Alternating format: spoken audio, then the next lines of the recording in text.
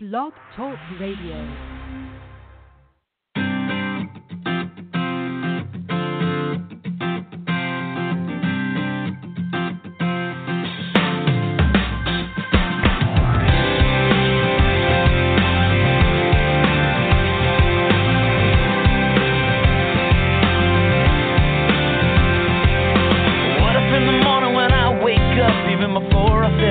Coffee cup, I said, thank you. What if I looked at the day and the hours ahead, and before I moved forward, I bowed my head and said, thank you. Oh, I said, thank you.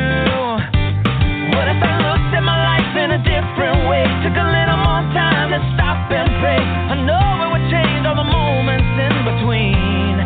So here I go. Thank you for everything. For loving me, it don't even matter what tomorrow brings. Well, I will sing my thank you for sun and rain, for what you give and take away, for all your goodness. I will always say thank you. Oh, I say thank you.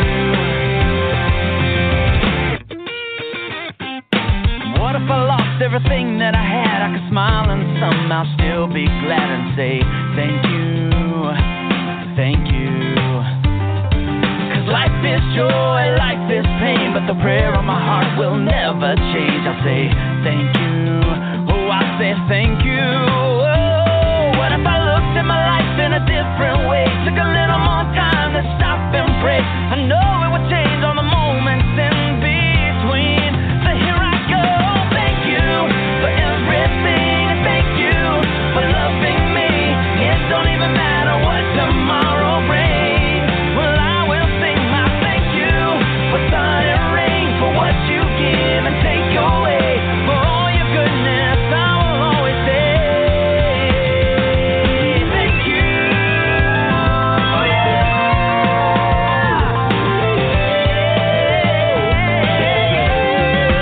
I will sing my thank you for everything. Thank you.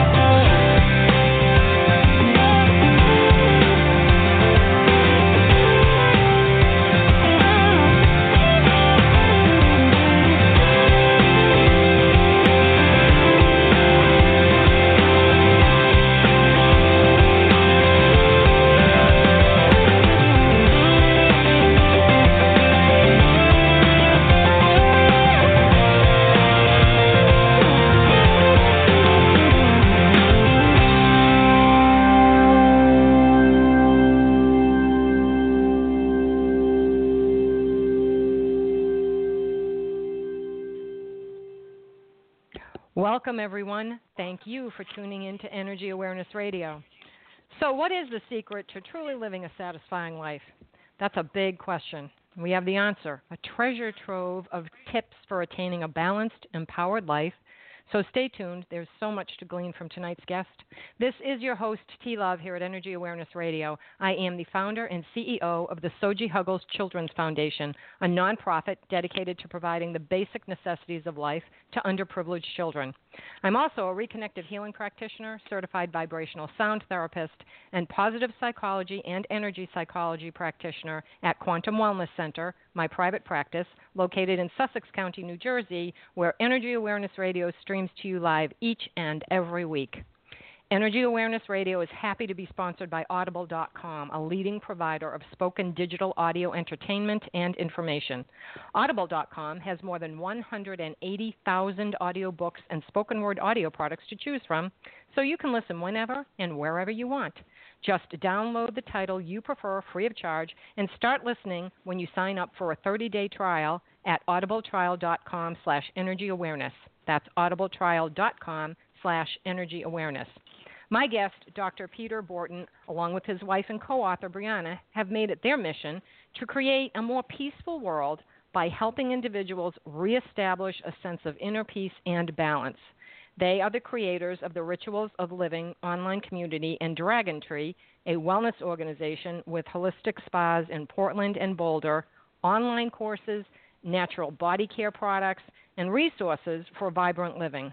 Peter is a doctor of Asian medicine and acupuncture and a certified Qigong instructor who helps people attain whole health of body and mind. He has authored hundreds of articles spanning topics such as stress, emotional wellness, nutrition, fitness, and our connection with nature. So welcome to the show, Peter. Thank you for taking time to join us here at Energy Awareness Radio. How are you being? I am being well. How are you? I am being well, too. Thank you for asking. Your book, The Well Life, there is so much content that is truly useful. It's easy. It's simple. It really is a treasure trove to well-being. 3 parts: foundation, resources to thriving, and integrating to well-being. I love the simplicity, the back-to-basics approach, the ease of it all, and I do mean ease of it all, everything from sleep and nutrition to meditation and setting intentions. It's all-encompassing so that after it's read, it becomes a reference book of sorts, something that, maybe you could keep on your desk or use as a tool throughout the day. That's kind of how I view it. And I'd like to start by asking you, what was the catalyst to you writing this book, and was it your intent for it to be an ongoing reference or resource for people?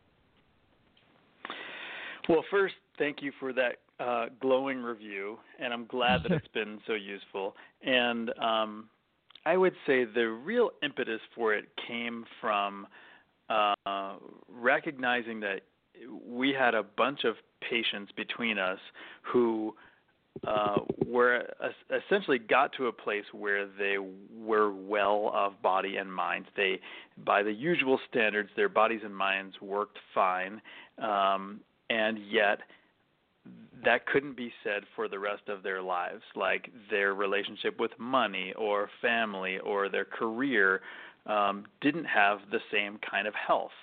Maybe their relationship with money was that it was always a struggle, or their work was, just drudgery and didn't have any soul to it, or they didn't feel like they were really using their gifts or doing what they set out to do a couple decades ago when they were still full of dreams. And we realized that this showed that there was a need to expand our definition of wellness to include all facets of life. And that it really couldn't be considered an entirely well life if, your mind and body worked well, but you always had a struggle with money, or you never had loving and supportive relationships. So we set out to teach people that, and somehow or other we had sort of stumbled on that ourselves, or stumbled over a period of decades. And so a lot of people asked us, how do you guys do it? You seem to have so much going on, but you're not stressed out. And I would say that it was a bit of an assumption on their part that we never experienced stress. We had figured out a few things along the way, and so this book was a product of that. That's wonderful, because people, usually people do write from their experiences and such, and this is just done in a way that, I read a lot of books. I read a book a week and interview the author every single week, and this one is done in a way that is easy to understand, simple, and easily integratable. It's not, there are not things in this book that you think, oh my God, it's going to take me 5 hours to do this. It doesn't. It's just not, it's not that way. And right now, it probably couldn't come at a more needed time where there are so many challenges. There's so much energy out there right now that is just sporadic and heavy and negative, and all that's going on in the world. This is a very much needed book.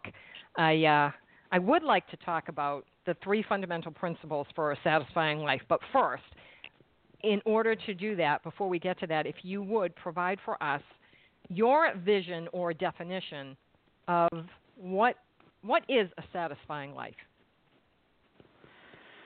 Well, I think that it varies a lot from person to person, but as we strove to kind of define that ourselves, and we were informed by what our clients were looking for, we came up with a handful of qualities, some of which are, and a few of these I have sort of memorized because I've thought about them so much. Some of the core ones I would say would be an experience of ease that is like a generally feeling a state of mental and physical relaxation even when you're working hard. And that's something that one of my Tai Chi teachers really impressed upon me. He was a fierce little Chinese man who insisted that you should be able to work at your absolute maximum while still experiencing a state of relaxation. And another quality of a well and satisfying life, I would say, is an experience of openness, where there's a tendency to accept what life brings us rather than resist, a tendency to expand, and an experience of essential integrity, where basically your mental, emotional, physical stability isn't easily disturbed by internal or external forces. And then I would say some of the more measurable things would be like healthy and fulfilling relationships and abundant income, enough for your living expenses and savings and leisure, and frequent experiences of play and enjoyment, and the experience of community and connection with people and maybe a higher power. See, I told you it's all-encompassing. Those are just a few. Those are a lot, and it is all-encompassing when you hear what you're talking about, because that is all the things that do comprise a satisfying life. And while I'll agree that some people will say, well, I'm satisfied if my job is, if I have a job and I make enough money to make ends meet, and I'm thinking, no, that's not full satisfaction. That really isn't. It's more like being a well-rounded person. And you do cover, every aspect in your book. So the 3 fundamental principles for that to get there. And you can see, when you're reading the book, you can see how you can get there through these fundamentals. So is it okay if we go over the 3 of those principles? Yeah, I'm happy to. And first, I just to speak to what you just said, this started out as an attempt to help people get these practical, measurable goals where people were like, I want my work to feel good and meaningful, or I want to have more income, or I want to be in a loving relationship.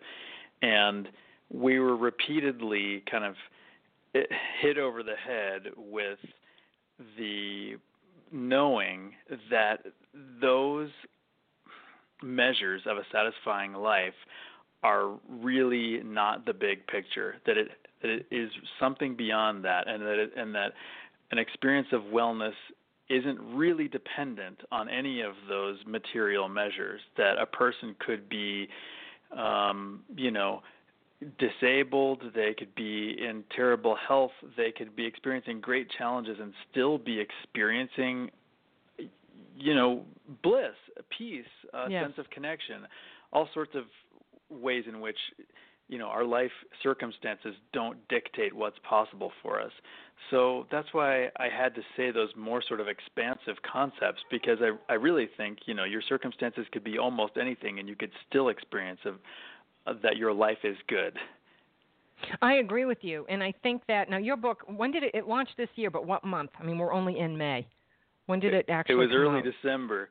Yeah, it was December 6th, I believe. So to your point before, it was like right after the election, and it did feel like it was a fortuitous time for it to come out because there was so much turmoil, and still is. I was just going to say, still is. That hasn't gone away. And that's only 5 months ago. So when you look at that, and you nailed it. I mean, everything that you're saying, I think, is in this book to the reader, if they really want to have a satisfied life, because we've all seen people on TV who, above and beyond remarkable odds, they're able to do things. They don't have limbs, they're married with children, and it's like, oh my gosh, if that person can do that, then surely I should not be complaining about whatever my circumstance is. And everybody is different. It does give you perspective. Yeah. It does. But you can see that within the book too. So it certainly is. The timing certainly is there. I think it's going to be needed for a while. So thank you for that. You're welcome. I know you've mentioned these three principles a few times, so rather than keep your listeners hanging, we call them structure, sweetness, and space. Mm-hmm. And we both come from backgrounds in Asian medicine that derive their kind of basic philosophy from the elements of the natural world, kind of this interplay of things like air and earth and fire and water. And so we were sort of inspired by that kind of concept of this interdependence of different strengths and forces. And so these three, structure, sweetness, and space, are, they're not independent qualities. They rely on each other. And we can talk about them individually. Yes. I was going to ask you, when you say sweetness, people think of food, or nice little girls playing. Isn't it sweet that they're having a tea party? But what do you mean when you use that word sweetness for a satisfying life? Yeah, well, clearly, our language indicates that the sweet taste is something, it speaks to a certain pleasantness of experience that we apply to other things too. It's why we call our loved ones honey or sugar plum or something like that. Sweetness is our term for all of the sort of feel-good and soul-nourishing parts of life, like cooking a meal and eating and hanging out with friends and stretching or taking a bath. And our main message for people around sweetness is that we too often see people regarding the sweet parts of life as like a treat or a reward or even an indulgence, and therefore that it's something that can always be put off until the end of the day or the end of the week or maybe until retirement. And we feel like that's a tragedy because it's not an indulgence. These things the fact that they feel good should show us that they are intrinsically therapeutic for us. That feeling good puts us in a state where we come back into alignment and we heal, and it means that they're fortifying for us, and it means that incorporating these things into our life on a regular basis will make us better able to do the regular day-to-day stuff in a more present and efficient and effective way. And I agree, because a lot of people, my clients and patients, when they come in and we're talking, or I'm giving them a treatment, they talk about how, I come in because it just feels so good when you're playing the music or you're doing the reconnective healing on me. This is something I do for me, and that's great. But then there's the flip side. They'll say, but I'm not sick, so I feel like I'm being greedy or I don't deserve this. And I think, hold on, that's just so horrible that our society brings us up that way, where you don't deserve something, or it's greedy to take that. Yeah. There's enough for everyone. Yeah. Well, we do live in a country that was founded by Puritans, so maybe that has something to do with it. But True. Yeah, it's really built in there, and especially there's a religious element to it as well that we see good feelings as being intrinsically sinful. But yeah, I've had to have that same conversation with people so many times, because we own spas, and people, they come in to get a massage and they're like, hi, it's a little bit of an indulgence, they have this kind of sheepish thing about it. And I feel like, no, don't, you're doing something great for yourself here. For your wellness, so you can go hopefully they can do it without guilt. Yeah, and I keep telling them, this is like the oxygen mask theory. You have to help you. If you really want to help others, you have to help you first. But really, your job is to help you. It's really about helping you. This is not being greedy, and you shouldn't feel guilty. But that's a tough one to get over. What are some of the things that, the sweetness things? For instance, in your opinion, and mine too, I'm sure, a sweetness thing would be if somebody went for a massage or a spa treatment or an energy therapy treatment, or even going to a yoga class. That you do for you. And those I put all in the same kind of category. Yeah. Well, all those things. And really, I think the key, what makes it sweet, is that you're bringing a certain presence to it. And theoretically, it could be almost anything. It could be washing the dishes or mowing the lawn, if you would really allow yourself to just completely be immersed in it and enjoy it for what it is. But since that's a bit of a challenge for people, we can go back to things more like taking a bath, stretching, doing some self-massage or getting a massage, or sharing a massage with a friend, or cooking some delicious food, or going to a farmer's market, taking a walk in nature, things that please your senses, viewing beautiful art, listening to music that moves you, all those things. So is it safe for me to say that it would be looking at things that you enjoy in a different way to the point where you see the deliciousness of it and you can savor it? Yes. I think there's a value to deliberately scheduling into your calendar activities that are pure sweetness activities, like scheduling in a massage or a bath or hangout time with friends with no pressure to do anything. And at the same time, there should be a goal of finding the sweetness that's already part of the things that comprise your regular everyday routine, bringing the sweetness into mundane activities, like if you're going to wash the dishes or something, maybe lighting a candle or putting on music or doing something else to sweetify it, and also finding that sweetness. So when you are, say, having your groceries checked out at the store or something, is there an opportunity for connection with the person who's doing this for you? Is there some sweetness that can be found in whatever it is you're doing? And here's a stupid example probably, but I've been doing this for years. Every time we move, and I have a linen closet, and I hate washing clothes and folding clothes, but I do it because there's nobody else to do it. And so I do that. And when I put them away, I put right in the front of every shelf. There's Hamburg lace with purple ribbon running through it, so that when I put it away, it makes me feel good. Now that is just a little tiny thing. People laugh all the time. They'll say, "T, we know which house you've lived in because we can see the linen shelves are adorned with this Hamburg lace and purple ribbon." And I say, "Yep, it's okay. It works for me. It makes me happy when I go in there." Yeah. So it's a crazy little thing, but it's my little thing. But what's interesting is when you said, finding the time, because you're right, the sweetness, the structure, and the space all work off of each other, because when you do this sweetness and you start to find the time, that's creating the space that you need. Correct? Right. Yes, and it's utilizing your structure. Right. Your in the sense of your calendar to make sure that it's incorporated in there. And you can get things done in just a sort of mechanical way, moving one foot in front of the other, or you can make it fun and enjoyable, like you're doing your lace. I think the structure, I think that in terms of order and organization, and for me, it's vital to being satisfied. Otherwise, I would accomplish very little. I manage my personal life, professional life, along with such things as money and most especially my time.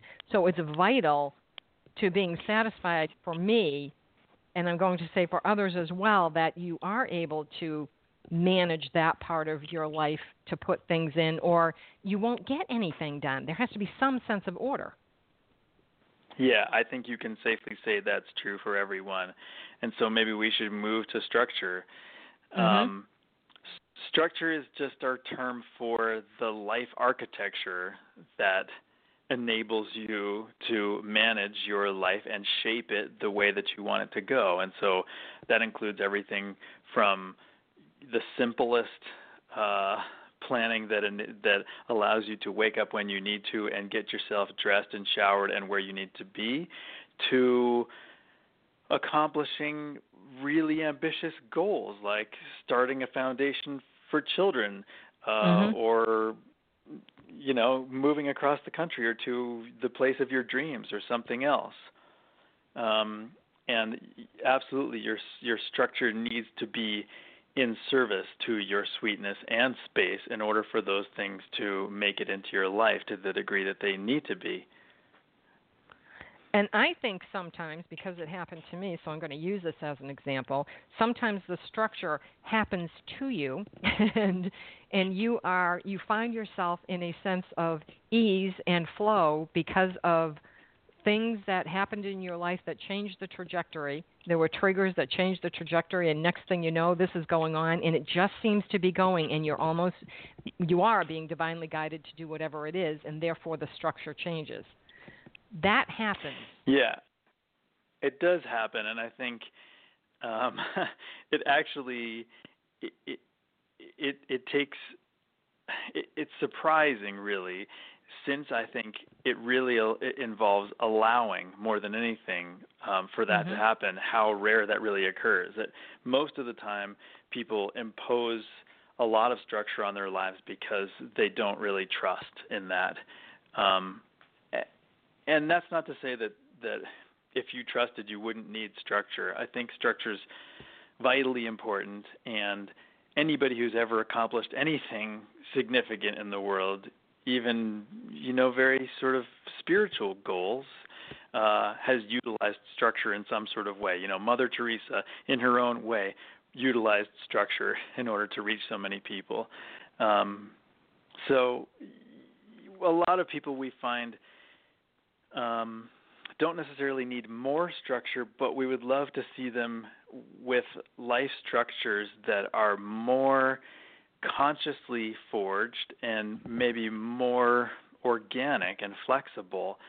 And many of us just kind of end up with a life of structures that developed without a lot of consciousness. We sort of began, we all kind of enter adulthood without a tremendous amount of direct instruction about it, and we begin realizing, I just need to figure this stuff out. And so we put together structures that work for us, maybe mostly in like adolescence and early adulthood, and a lot of us never really revisit those, maybe for years or ever, to discover that we've been doing things in a way that's inefficient or outdated or in the service of goals that aren't really relevant to us anymore.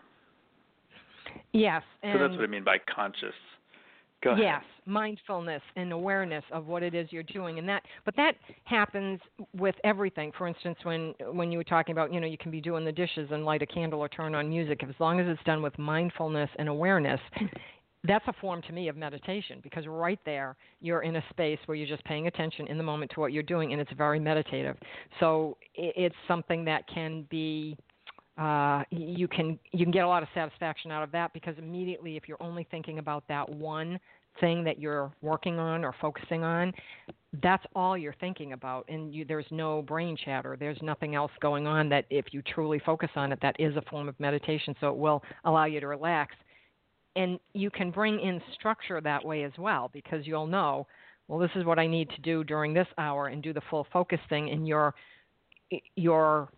sweetness coupled with your structure and allowing the space that we haven't really talked about that much yet, all comes together as one, and it can be a very meditative type of life that you're living, because you're being more mindful. Does that make sense? Absolutely. Yeah. I think that a lot of people probably bristle at the idea of having more structure in their life because they think it's going to take away spontaneity or freedom in some way, where I think if you really use structure the way that you just spoke of, it can be liberating. If you really followed through on the structures that you set out in a very conscious way with integrity around what you have set out for yourself, then in any moment you would know exactly what you should be doing, because you've already defined that, and there'd be no reason to escape and go somewhere else in your mind or entertain ideas of doing something else at the same time. You'd say, I set aside from 11 to 11:30 to clean the house, and I should do nothing but that in order to fulfill the agreement I made with myself. And you can feel good about having done that while being completely present in it. It's instant gratification. It really is. And I think a lot of it has to do, the lack of structure was kind of thrust upon us by technology. Technology has a lot to do with people not having structure. They think they're so managing time so well because they have their little magic phones and everything, is in there. And I set up an appointment, and everything, their life is in their phone. It is in their phone. Mm-hmm. And people laugh at me because I don't have one of those. I don't want one. I don't need one. It doesn't serve me well at all. I don't know how to text. Gun to head, you'd have to shoot me. I don't care. I don't need that. I don't need it, And one of the first things I ask clients when they come in is, how much time do you spend on the gadgets that you have in your life? And really, what's it doing to you? Because they are made of energy, too, and that energy is not good for your life force energy, but that's another whole topic. So, I look at that, and I think the structure that people have become accustomed to, I guess, was just handed to them, and they went for it. Do you think that is partly true? Yeah, I think it's widely true. For me, I think when we're speaking about the technology piece, in the same way that I would speak about like a variety of different substances that people often engage with in an addictive way, or money, all those kinds of things, the nature of our relationship with them is what determines whether it's a healthy thing or not, rather than the thing itself. So I know people, myself included, although I vary in this capacity, who utilize these devices in a way that helps them stay organized and has a minimal effect of interference. And then there are people who have a completely addictive relationship with any of these things. For sure, a lot of the technology and things like social media employ devices and structures that promote addictive behavior. There are things like on Facebook where people get likes for the comments that they post, or even just the little like chime that you get when you receive an email or a text. All those things are subtle forms of random positive reinforcement, which, like a slot machine, is among the most addictive things to humans. That every once in a while you're going to get just a little bit of a win. And so that keeps us checking back on our email or checking our phones over and over throughout the day to see if we've got a little bit more of that approval. That it's quite a hollow form of approval. But for sure, those things can contribute to a form of structure in our lives that just sort of brings in a tremendous amount of chaos. There have been times with Brianna and I where both of us have wanted to smash the other's cell phone. And I would guess that that's the case for lots of couples out there. Luckily, we're both in a place where we've set rules for ourselves around how we use that technology, that it doesn't infringe on the rest of our lives. And I really feel like that's an important thing for everyone to do. And I would really talk to is you about the electromagnetic influence too. Yeah. Yeah, I think, it's so funny because I laugh a lot, and people get mad at me when I laugh because they'll say, look, go into a restaurant. Nobody talks anymore. Everybody's texting. You're all going to have, like, carpal tunnel in your thumbs in 10 years. And 20 years ago, if someone said you could communicate with people in 20 years through your thumbs, no one would have believed it. They would have thought, what are you talking about? And that's exactly what people are doing. And they laugh at me because I don't know any of this stuff. I do have a Facebook page for my children's foundation, but someone handles that for me. I don't want to. It's too stressful. It's not good. I just, it's like, no, I'm not doing that. You take care of it. And to me, I look at it and I think there are more people that are stressed out about the technology than most of the other things going on because the technology is interfering. If technology, when it's used for good, is great, but when it becomes so much of an impact in your life and it's addictive, you're blowing up every aspect of your life. Every area of your life gets blown up. And I've been challenged a number of times. You absolutely need to get a phone that does texting. I'm like, no, I do not. My husband is a VP at an IT company, and guess what? He doesn't even have a magic phone. He does not. In his phone sits his Razor, just like mine from 2006, usually is sitting on the kitchen counter being charged all day. He doesn't even take work.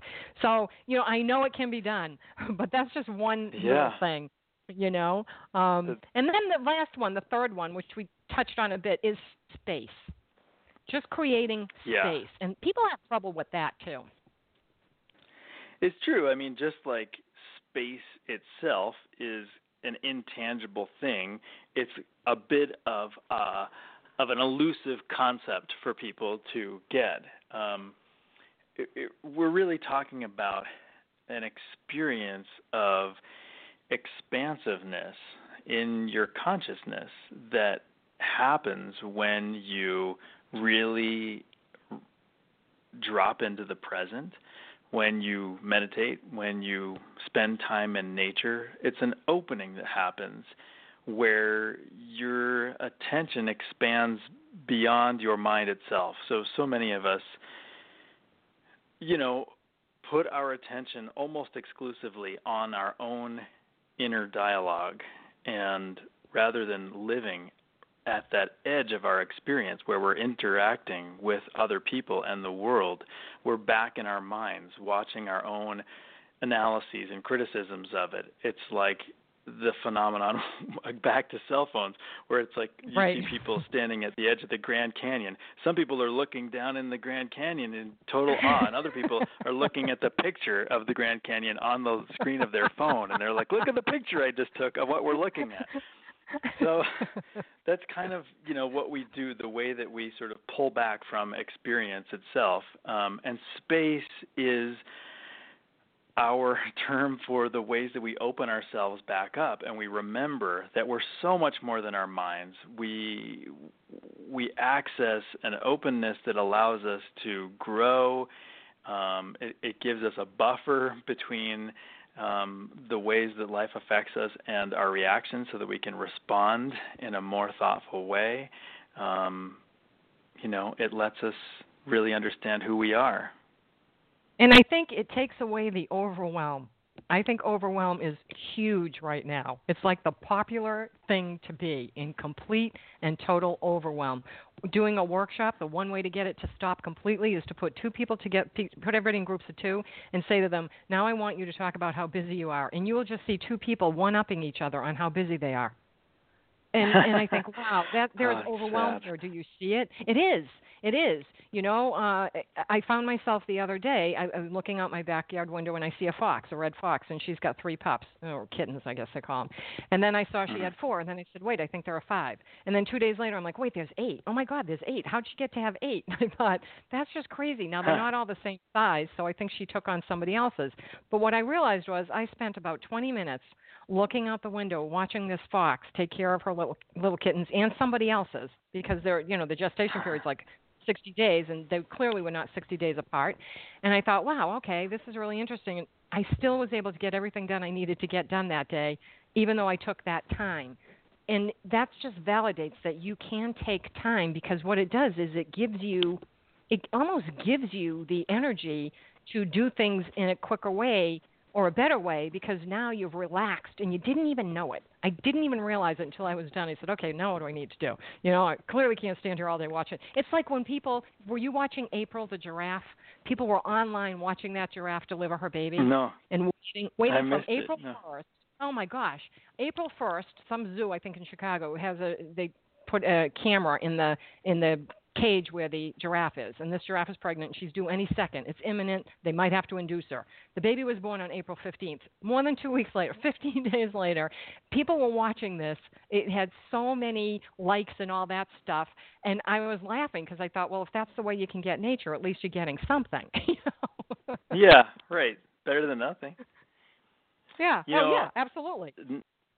And not to belabor the whole technology point, but yeah, I think that our technology has been a huge encroachment on our space, and we refer to that as the human data stream, as the kind of river of multimedia information that passes through our lives in the form of TV and radio and emails and tweets and Facebook posts and everything else. And the globalization of media and our information resources has been simultaneously phenomenal. It's allowed people to learn and connect in ways that have never been available before, but it's also tapped us into such a massive amount of information that I think people kind of subconsciously feel an obligation to keep up with, to stay abreast of it all as it pours through our lives, that the only way to really do so is to start getting more and more shallow with it, to really just browse. And it's degraded our attention spans such that, you know, you can really expect somebody maybe to watch like a 1-minute video and that's about it. And I think that it's encroached on the way that we're able to engage with real life and real people, such that it's hard to go deep and really give somebody our fullest attention as compared to even 10 years ago. And that's a shame, because really when you're speaking with someone, the only person in the world that's the most important at that moment in time is the person that you're speaking with, whoever you are engaging with. That's the most important person in the world in that moment. And it's sad when you can't look in somebody's eyes and talk to them. Even in a room full of students, I teach as part of a STEM program and in the summertime, and I'm the science part. And when I'm teaching and I'm talking, every single person in that room is the most important person that I'm dealing with. When I ask who's the most important person in the room, usually they say you are, and I say no, it isn't me. You know, it's not me. I wasn't looking for a vote. You know, it's you. It's all of you. And eventually they get that, but that engagement's gone. That socialization is gone. You see it in the children, which is very, very sad, because they do not know how to get along with one another. They do not learn how to be social with one another, and I think that's sad. And one of the to switch to a different topic here, one of the things that you mentioned, and now these are my words, is follow through. I often find people will commit to things and then they won't follow through. They won't show up. They won't do the task they took on. They won't return your phone call or your email when they clearly say they'll get back to you about something. They just don't. And it's beyond annoying, and it doesn't make them a person that I personally trust to be reliable and dependable. And when that occurs, I just kind of let them go, because as the giver and the recipient, whichever part you play, I think it's vital to do what we say we're going to do, to be that person of integrity and do follow through. I can't think of another way to put it, but to follow through. And you touch on that. Can you tell us why breaking the habit of not following through can be so life-changing? I know it can be, but let's let our listeners. Do you know what I'm saying? Am I okay? Of course. We talk about it at great length in the book, and it's a pretty basic prerequisite to having the life that you want. When I have patients who tell me things like, yeah, I made a New Year's resolution to exercise 5 times a day, and, you know, maybe that'll last me like a week or two, I think that's a really significant piece of information you're giving me there, that you can't trust yourself to do what you say you're going to do. And if you don't follow through on agreements with yourself, besides the sort of objective implications of that, like that, well, you know, clearly you can't expect yourself to accomplish ambitious goals or to follow through on a plan of self-care, exercise, or whatever else. There's an unfortunate psychological toll, too, which is I think you're telling yourself, I don't matter, I don't respect myself or agreements with myself, and it really erodes your self-trust. So it's, I think, easy for people to see it with other people, which isn't to say that that makes people have integrity, even though they know the potential consequences. But when you break agreements with another person, it might have a consequence on that relationship that you can really notice. The person stops calling you or whatever, they get angry or something. But more often, I think people break agreements with themselves and don't even really notice it. We always let ourselves off the hook. We say, I'm going to wake up at 8 o'clock and exercise, and, you know, we hit the snooze button and forget about it. And we say, well, it doesn't matter. You know, I'll do it some other time. And right there, that's your first broken agreement of the day. And it ends up building into this massive body of evidence for your mind to look at when you tell yourself you're going to take on something big that hugely undermines the possibility of that happening. your mind's like, well, chances are I'm not going to follow through on this, like I don't follow through on most of the other things I say I'm going to do. So, I have people who talk about their New Year's resolution. They always ask me what mine is, and I said, it's the same every year, and I keep it every year. I've never faltered. And they say, what is it? And I said, I never make New Year's resolutions. Just don't do it.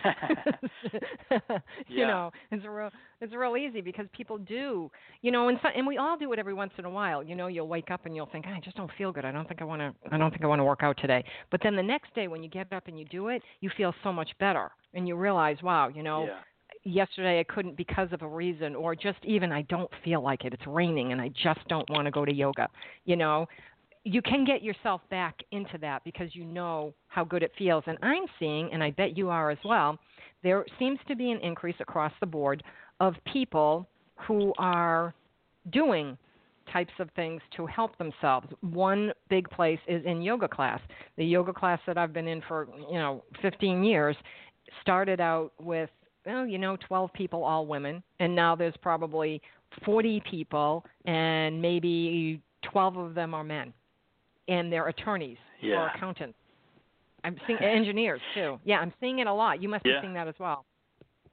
I do, and I think it's amazing, and I can't really say whether, in the 1980s, there wouldn't have been just as many people, but it would have been an aerobics class or something instead.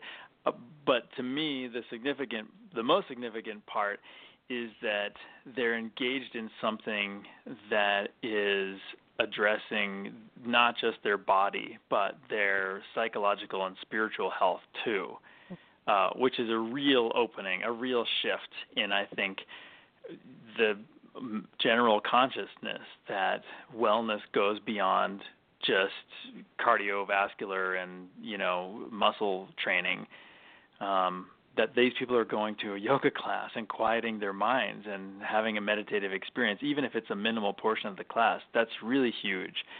So that does signal that I think we are moving in the right direction overall, and even in the midst of some of the most intense political conflict I've ever seen, I'm seeing a lot of people get clearer than ever about what's really important to them, and about how they feel called to do their work in the world and make a difference. I see that as well, and even though the shavasana at the end of yoga is the meditation part, the whole class pretty much is meditative because you have to concentrate on those postures. You're supposed to be going within and, not falling over and, doing whatever it is you do. You're really within your own self, and it's so quiet. I see that, and when I talk to these people after class, they will tell me, oh, yeah, I come here because it helps my mind.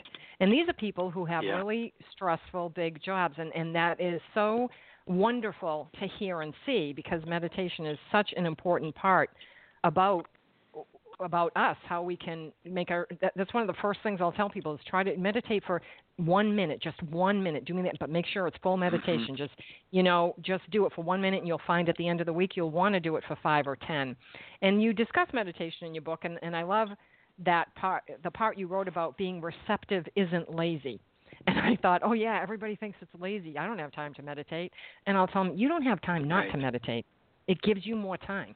It really does, because now you can clearly attack things. You can go after whatever it is you're doing. You can go through your day in a much clearer manner, and you will have time at the end of the day. I guarantee it. So that part about being receptive isn't lazy. It's not. It's almost like the letting go to be receptive is the harder part. Would you agree with that? Oh, yeah. It's one of the hardest things anyone can do, I think, to stop. It is. To stop running and analyzing, and we talk about how there's this in sort of classical Chinese medicine textbooks, there are the usual causes listed for each of the different diseases, and in so many of these different diseases, one of the causes is imbalance between stillness and movement, and historically, that usually meant someone was working too hard and not resting enough with their body, because this was, 2,000 years ago when most of these texts began to come about, at least 1,000 for most of them. But in this day and age, we have plenty of physical stillness. We sit in chairs so much of the time. If anything, it's the opposite in terms of our bodies. But our real imbalance of too much movement is in our minds, where we're always feeding them with something. We're always analyzing something, and so fasting with your mind for a little, even a minute, for most people can be supremely challenging. And really, that in the same way that fasting, physical fasting, makes people feel deprived, I think for some people, when they shut their mind off, there's this almost like desperation that comes to them, like I can't handle this. I need something to chew on. And of course, your mind obliges and throws up all sorts of thoughts for you, but not indulging in them, not following them, is a very different thing than how we're used to behaving, and it changes your life. It does, and it's amazing to see people, and I see it firsthand a lot of times because I play quartz crystal singing bowls. That's part of what I do, and I play them in concert. And I was trained to play them specifically for healing purposes. And the bowls are not just any old bowls. I'm very picky about where I've purchased my bowls. And people come to a concert. I have too. Yeah, and they will lay down, and I will play all the bowls. I've got like 17 of them, and there's smaller ones that are clear. I will play on them, and the rest I will play on the grass or wherever they are if I'm in a building. And the sound is incredible. And I've had people come in and say, I don't know why I'm here. My boss told me to come because he said it was good and he's paying for it, so I have to be here. But there's no way you can help me. I never stop. My brain just doesn't stop. One woman said that, and at the end of my first 20 minutes, everybody was sitting up, and I looked over and I said, remember how she said nothing would happen? And they said, yeah. I said, let's look at her now. Let's all stare at her. And they all looked at her. I said, should I wake her up? And they were like, I don't know. And I went over and I gently shook her, and she goes, what? And I said, are you okay? And she goes, oh, yeah, I was awake. And I said, all right. Well, I do 3 sets. And at the end of the 3rd set, she came up to me and she said, I cannot believe that I was able to stop. That was like the best I've ever felt. And I said, you really need a lot of stress. You need this. If you liked it, you ought to come back for more. And people don't think that they can stop that chatter, but they can. They just have to allow it. And once you do that, you're really in a better place. Is there a tip or something you can give our listeners today, right now, to help them begin a journey to a more satisfying life, something that they could do? What would you suggest they do in the moment so that when they're sitting tonight after eating dinner, they can say, okay, I'm going to do this one thing, and maybe it would help them to see that this really does help you. Got anything?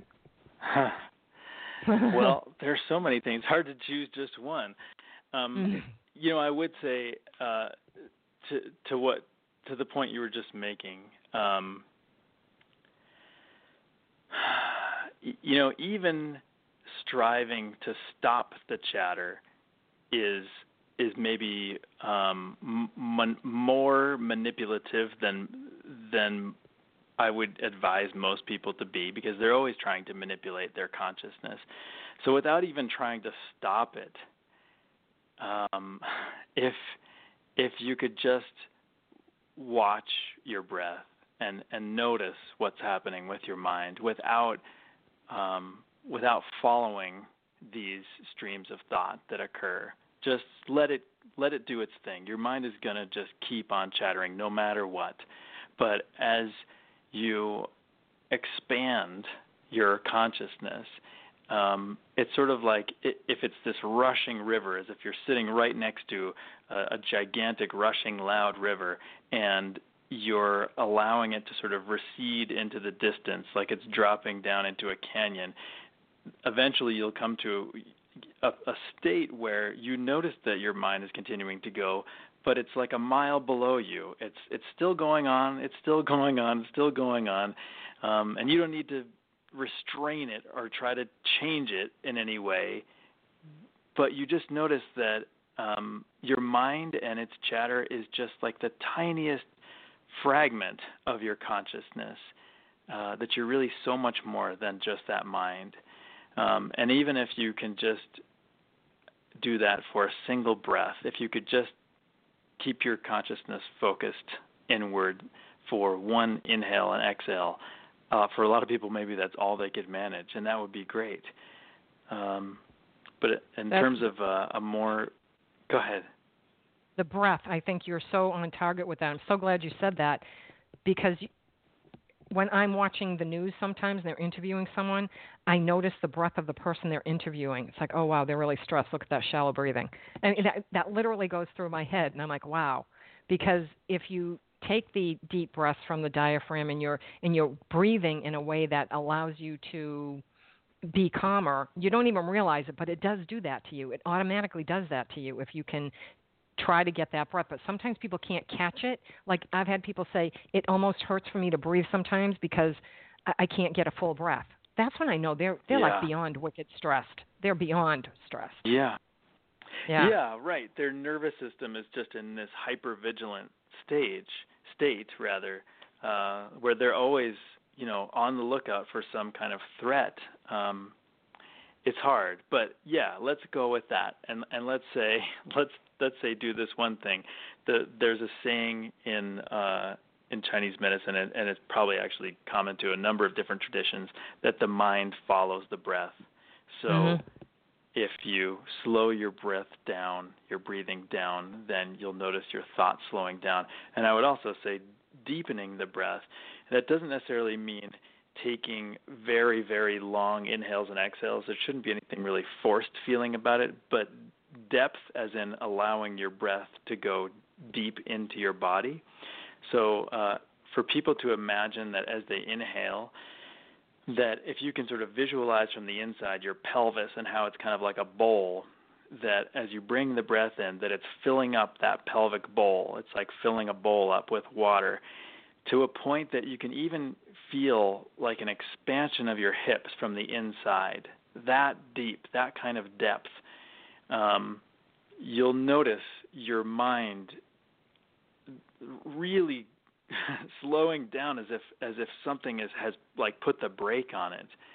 And then especially for people who are anxious, making the exhale as long as they can, again without any sort of forcing, but really emphasizing the letting go part of it.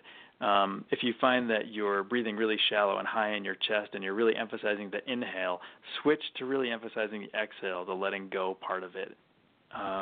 Even if someone were to just do that a few times throughout the course of the day, I think it would change the whole feel of their day. And sometimes I'll tell people to put stickers like stars or something that they like around their living space or their car, and every time they catch one of those stickers out of the corner of their eye, that means take a deep breath.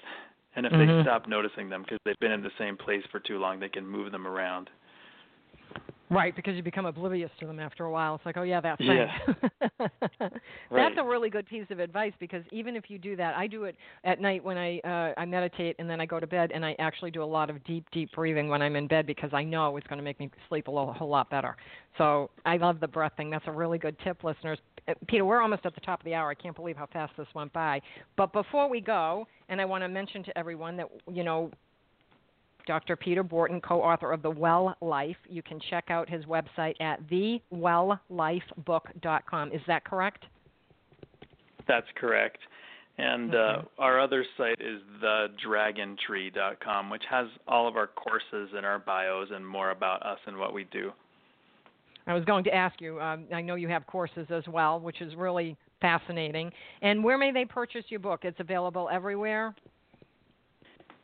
They can find it on Amazon and Barnes & Noble, and I believe they can get it in brick-and-mortar stores like Barnes & Noble, most of the big bookstores around the country. Yep, and if they go into their local bookshops, you can ask, and they can get it for you as well. So, if for sure. Barnes & Noble is too far away, you can get it somewhere else. You don't have to get it online. I am so grateful to you. Thank you so much for joining us. This has been a wonderful show. It's fascinating to talk to people about this type of thing, and I love your book. I truly do. It's easy. It's simple. It's a great way to just try to introduce into your life things that are going to bring you a lot more wellness. It's going to make you feel differently, and your life will change. You will see it if you read this book and use it as a reference. So everybody, go out and get The Well Life by Brianna and Dr. Peter Bourton. So listeners, We need you to spread the word. We know you enjoy what you hear on Energy Awareness Radio, so please share it with your friends. We live in a very challenging and constantly changing world, and that's why I have the guests that I do, to keep you apprised so you won't get lost in the dross of life. We need to stay aware so we can navigate easily and live the life we are meant to live productively, healthfully, and purposefully. And this is where you find the tools to do just that. So send the link for this show to everyone you know and let them have the same opportunity that you just had so they may learn and grow and make the world a better place for all. On behalf of everyone here at Energy Awareness Radio, I'd like to thank all of our listeners for tuning in. My name is T. Love, and I hope you'll be back next week for another great show.